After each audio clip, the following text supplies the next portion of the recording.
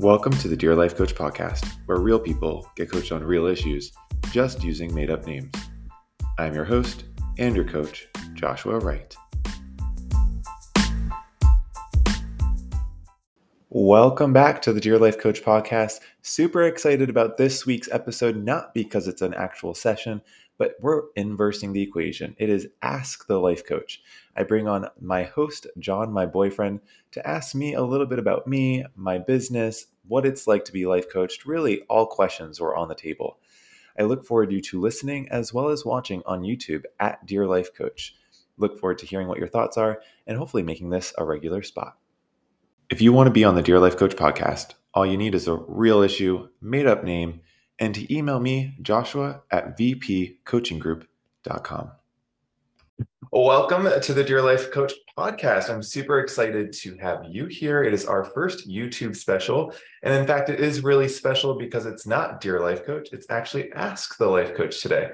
So we have here my boyfriend, John, who's going to be interviewing me today. In fact, despite being my boyfriend, doesn't know too much about what I do.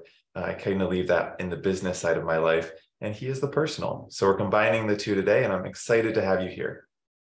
First of all, thank you for having me. I take offense when you say that I don't know what you do, because I do in a way. And we're just going to have some fun today. I'm going to ask you questions, ease you into this whole process, because I love your podcast. I just want to hear more from you sometimes, and maybe I'm biased, but this is kind of my chance to kind of let your listeners know about you. Yeah, let's do it. So once again, thank you for having me. And I wanted to start with just a few light questions just about yourself to kind of, break the ice a little bit. So where did you grow up? Oh, very light. I grew up in Massachusetts mainly. So went to school from kindergarten, preschool there, all the way to college, undergrad, and then moved out.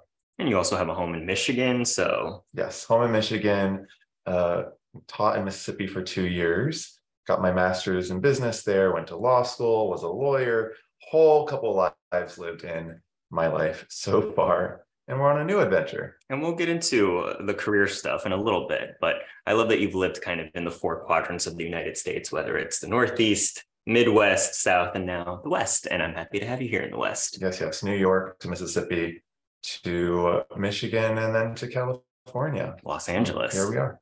So you've been a vegetarian for a few years now. No meat, no fish. So I'm sorry if this is a controversial question, but what is your favorite food? Honestly, it's chicken. Don't tell the chickens that, and my vegetarian friends, or PETA. I love chicken. I genuinely, fried chicken, KFC, Popeye's chicken. I love the skin when it's fried.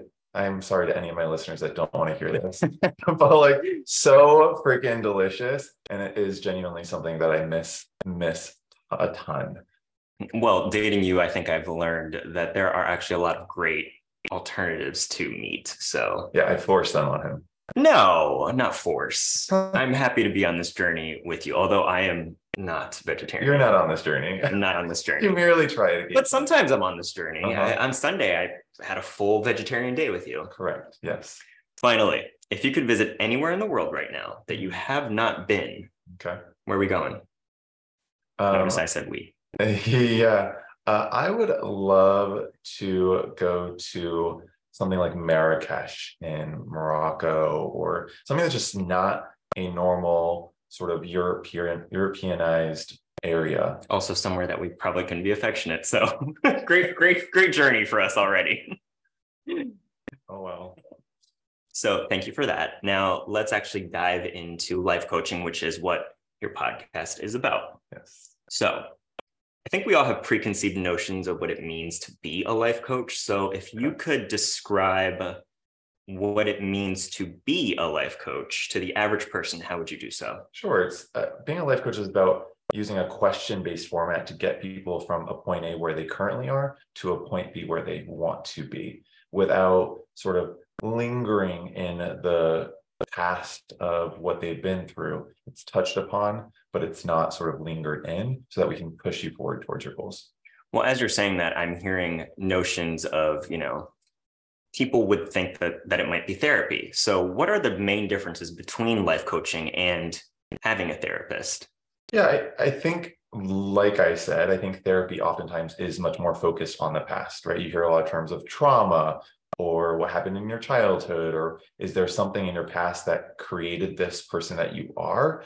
And as a life coach, we don't so much focus on that. We much more focus on, we hear where you are today. We understand that there's some past reasons you may be that person. And if we touch on that, that's fine.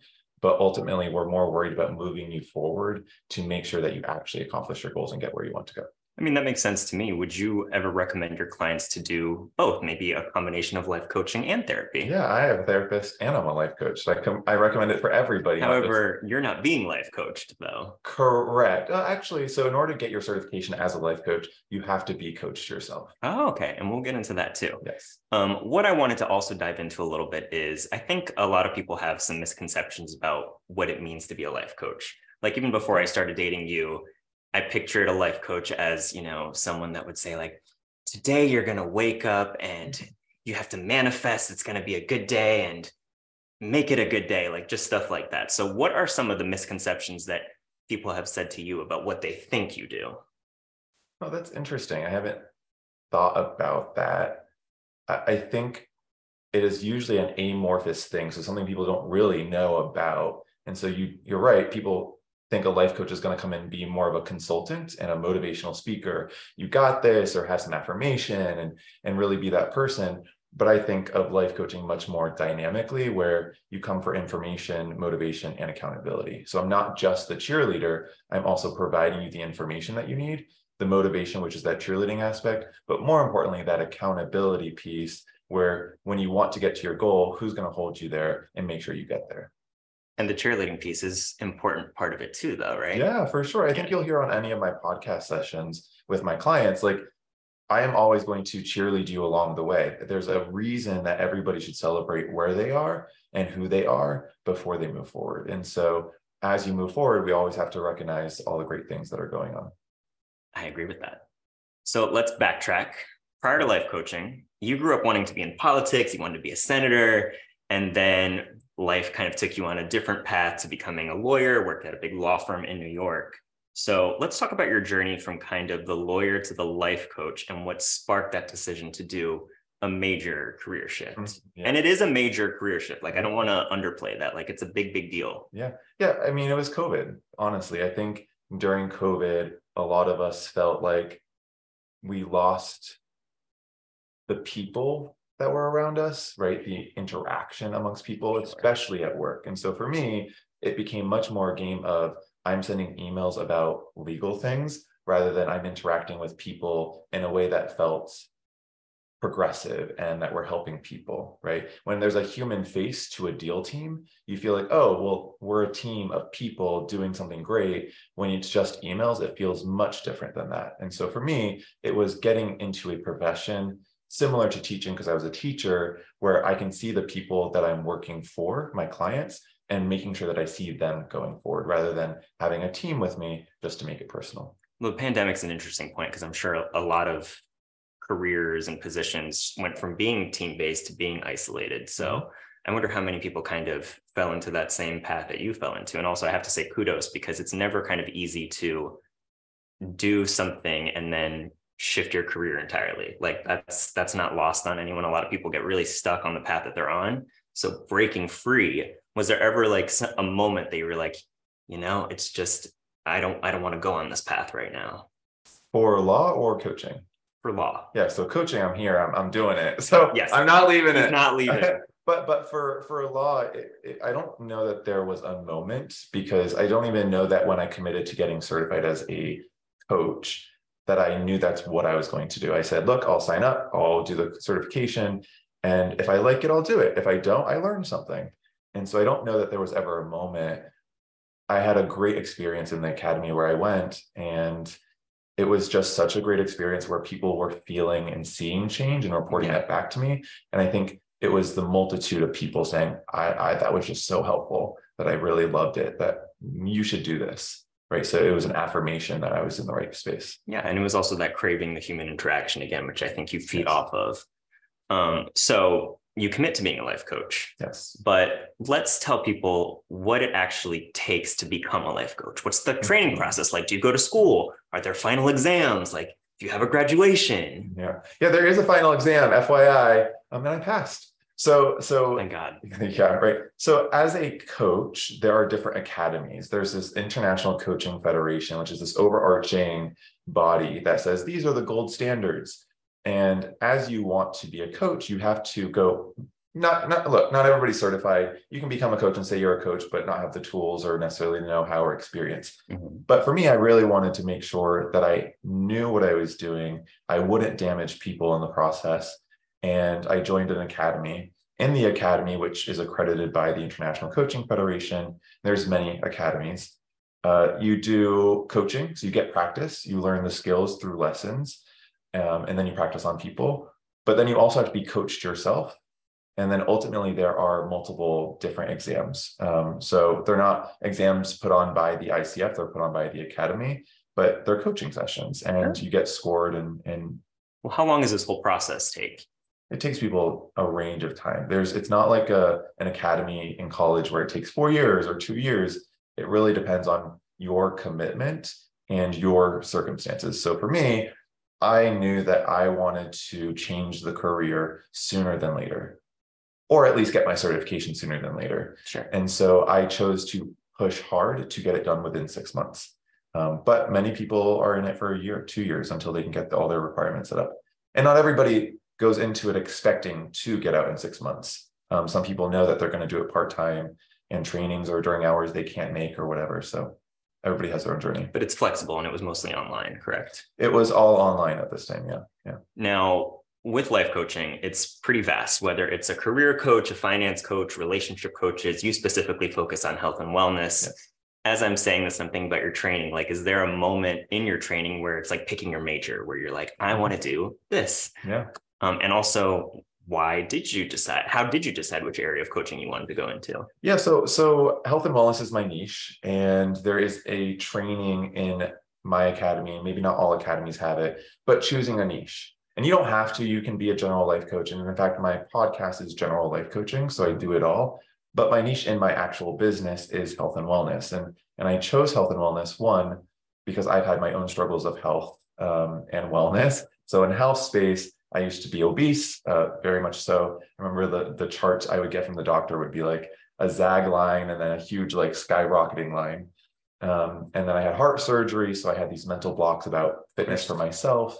And could I ever be fit again? You've been through it. Yeah. And then when come to wellness, I was in a high pressure job, being a lawyer for a big law firm. So for me, I always made sure that my wellness was on the forefront.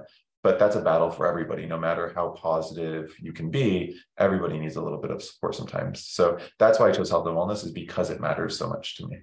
Well, you mentioned this, but what I love so much about your podcast is the vastness of the topics. Like, I never know if I'm going to get like a finance episode, a career episode, a relationships episode. So I'm always kind of excited to see what's going to come out of the bag. But let's dive a little bit deeper into health and wellness. Yeah. You gave us a little bit about your health journey, but what do you do as a health and wellness coach? For sure. So everybody, I don't want to say everybody, most people know how to work out and most people know how to eat correctly, right? I would push back on that because I don't think a lot of people know how to work out. I think that's why personal training is so important to a lot of people. Clearly, I'm very strong, so I didn't know how to work out. But I disagree with you there, because I think what you're saying is not everybody knows the movements to have a great regimen. What I'm saying is people know that physical movement gets you results. Yes. Right. It doesn't matter what physical movement it is. It means running, walking, climbing stairs. People know that that is exercise and people know how to do it. Right. And what I find and what I a lot of times hear is like, I just don't know why I won't do it. And so for me, I work with people through those blocks and those mindsets. For sure. Yes. For sure. Speaking of kind of those blocks and those habits, one of the things that you've said that I've latched onto is creating healthy habits. We talked about this a little bit for how for me, like if I'm creating a habit, for example, wearing sunscreen, which I'm guilty of not doing. Yes. I'm simultaneously mother and boyfriend. Yeah. And life coach. Yes. So with sunscreen, like I have to have it physically in my eyesight. I need to see it. I need to make it a part of my routine. But whatever works for different people. What kind of tips do you have for people to create their own habits? Yeah. For me, I think habits are super important to make them fit into your lifestyle, right? So, and if you have habits now, what is the reason that you stick with them? So for me, I take medicine every day after my heart surgery. I know that every day I'm going to go to bed. And so, no, it's true, right? Like, correct. I know I wouldn't say taking medicine is a habit, no, but yes. But it is, right? Yes, you have to incorporate it into your routine. Correct. So for me to make it a habit, something that I automatically do, which is what a habit is, it's something that you don't give thought to. I always take it immediately before I go to sleep. And I almost never forget because I'm always going to sleep. And that's the cue for me to say, oh, I need to take my medicine. And I'll actually lay down for like 3 minutes and be like, oh, I haven't taken my medicine, and get out of bed. So it always comes to mind. So the advice is find a reason or a place that you're always going to repeat that action. So if it's putting on your sunscreen, right? And we talked about this is what would prompt you to put on sunscreen? You say, well, if it's in my viewpoint every single day, right? So you have it right by your sink every morning. And that is what's going to prompt you to do it. For me, it was having my medicine next to my bed. And now I never even need to have it next to my bed because I always remember I need to find it. Sure. And that's always worked for me too, is just putting in my path, retainers, sunscreen, flossing, so many good habits. On the flip side, how do you break a bad habit? Yeah. So it's interesting because in my personal viewpoint is that you don't break bad habits. What you do instead is you create stronger new habits. So I think, and I've actually had multiple clients come back and say, this is the strongest part of one of my programs on healthy eating, is that we fall backwards. We're human. We don't unlearn habits. Our old habits exist, but so long as we have stronger new habits, we might occasionally fall back to the old habit, but we always go back to the stronger new habit. And so it's not about undoing, it's about replacing with a new habit. I think what you just did there is also really nice in the fact that you repurpose thoughts a little bit. Like as soon as I said bad habits, you're like, it's not about bad habits, it's about creating healthy habits or new habits, which I like. And I think it's not a normal way for me to think, for a lot of people to think. So thank you. Yeah, I think the word bad is such a heavy word to put on actions. We're human, we're fallible, we're at fault for things. And as soon as you put bad, it makes it so much more of a struggle to get out of the habit because there's pressure. And so by removing the pressure and just saying, I want a new habit, a healthier habit, you're no longer saying, I need this, I need to get out of it. And that pressure is what oftentimes keep people held back. Yeah, you're reframing your thought process and also eliminating some of that shame that comes with a quote unquote bad habit. Right. Yes. So another thing that I've learned from you, which is about nutrition labels. I never knew that I was teaching him so much. Oh, he teaches me so much. He's a great boyfriend. I find nutrition labels confusing. If I was taught them as a kid, I don't remember because I was depending on my parents for food anyway. And honestly, I'd love to hear you do like a 30-minute episode on nutrition labels anyway, because there's just so much in there. And I don't think the general public kind of thinks about it. Yes. For me, even now, I just go and I'm like, how much sugar is in this? And then I'm like, oh, okay, protein. Yeah. And I will say, when I said that everybody knows how to eat right, I wasn't saying that everybody knows how to read all the information. It was more of, that lettuce is good for you. We're all taught that lettuce is good for you, or vegetables are good for you. Lettuce good for you? That's why, like, kids, I don't want to eat broccoli, right? And so it's more of like, we know that eating McDonald's every day isn't healthy for you. I know. Wow. He loves McDonald's. Wow. This was going so well. Yeah, and then he decided to choose violence. Yeah. But back to the nutrition labels. If you could just pick one thing for people to kind of take away from reading a nutrition label, what would it be? Yeah, I would say that you need carbs, fats, and proteins. A nutrition label that is void, it's low fat or low carb, isn't going to help you balance out your diet. What keeps you full longer and gives you more energy is carbs, fats, and protein, all of them. That's 3 things.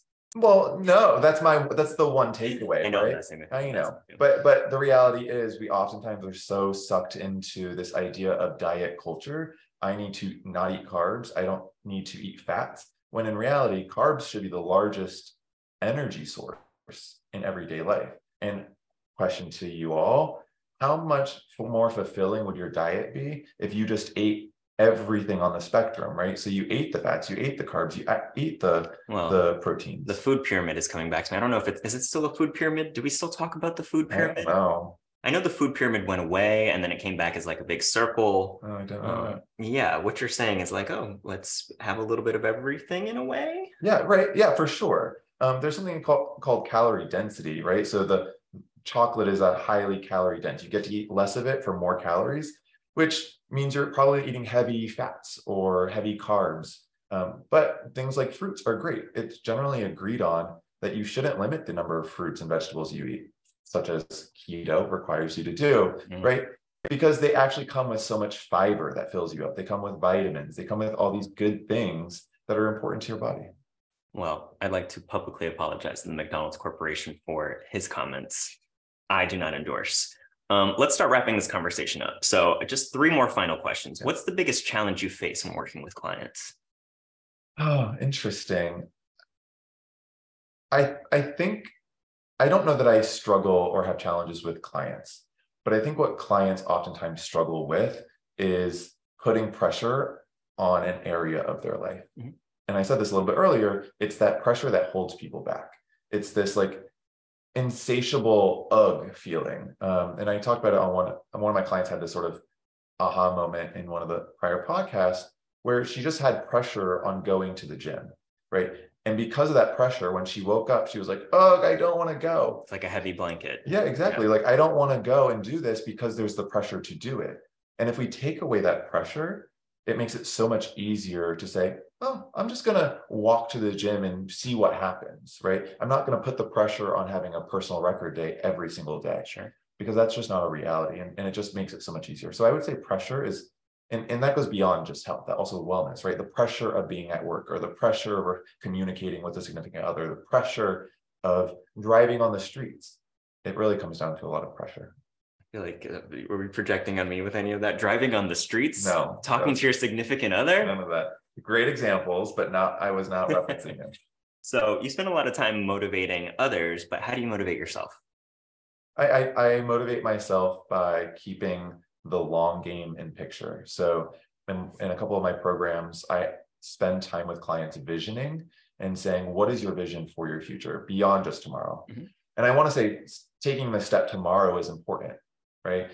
Having to break it down is important. It makes it easier to get up and go because you know you can accomplish something. But when you have the longer picture in mind, you know what you're working towards.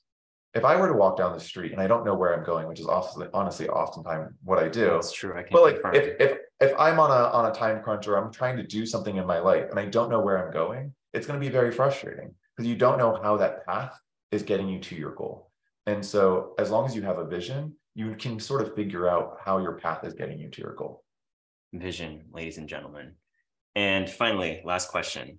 What makes you the happiest about being a life coach? When I get reports back about the impact of a coaching session, I try to share some of those on the podcast. I don't always get to, but the impact that coaching has on individuals is a ripple effect. And so there's clients who come back and say, well, I got coaching and I ultimately decided I was going to have a conversation with a person, and it ultimately translated into a beautiful sort of ripple effect in my classroom or wherever it was. And so I love seeing that ripple effect and the impact beyond just that specific issue we discussed. Yeah, that's beautiful. And who doesn't love to see kind of the results of their work reflect positively among society? Yeah, exactly. My positive effects in my work are with other people. Yeah. And they go out and have even more positive effects. So it's a wonderful thing.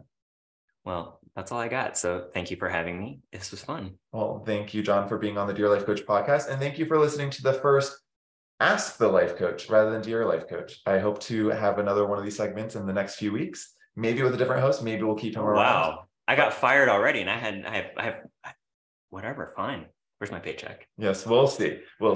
Maybe some McDonald's. Anyway, it was a pleasure. Thank you for listening to the Dear Life Coach podcast this week. And I look forward to having you listen in next week. Have a good one, y'all.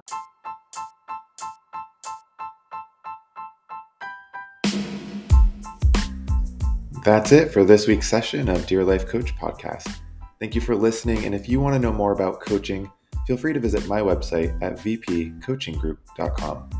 And if you yourself want to be on the Dear Life Coach podcast to get a little bit of free coaching, just using a made-up name, feel free to email me at joshua@vpcoachinggroup.com.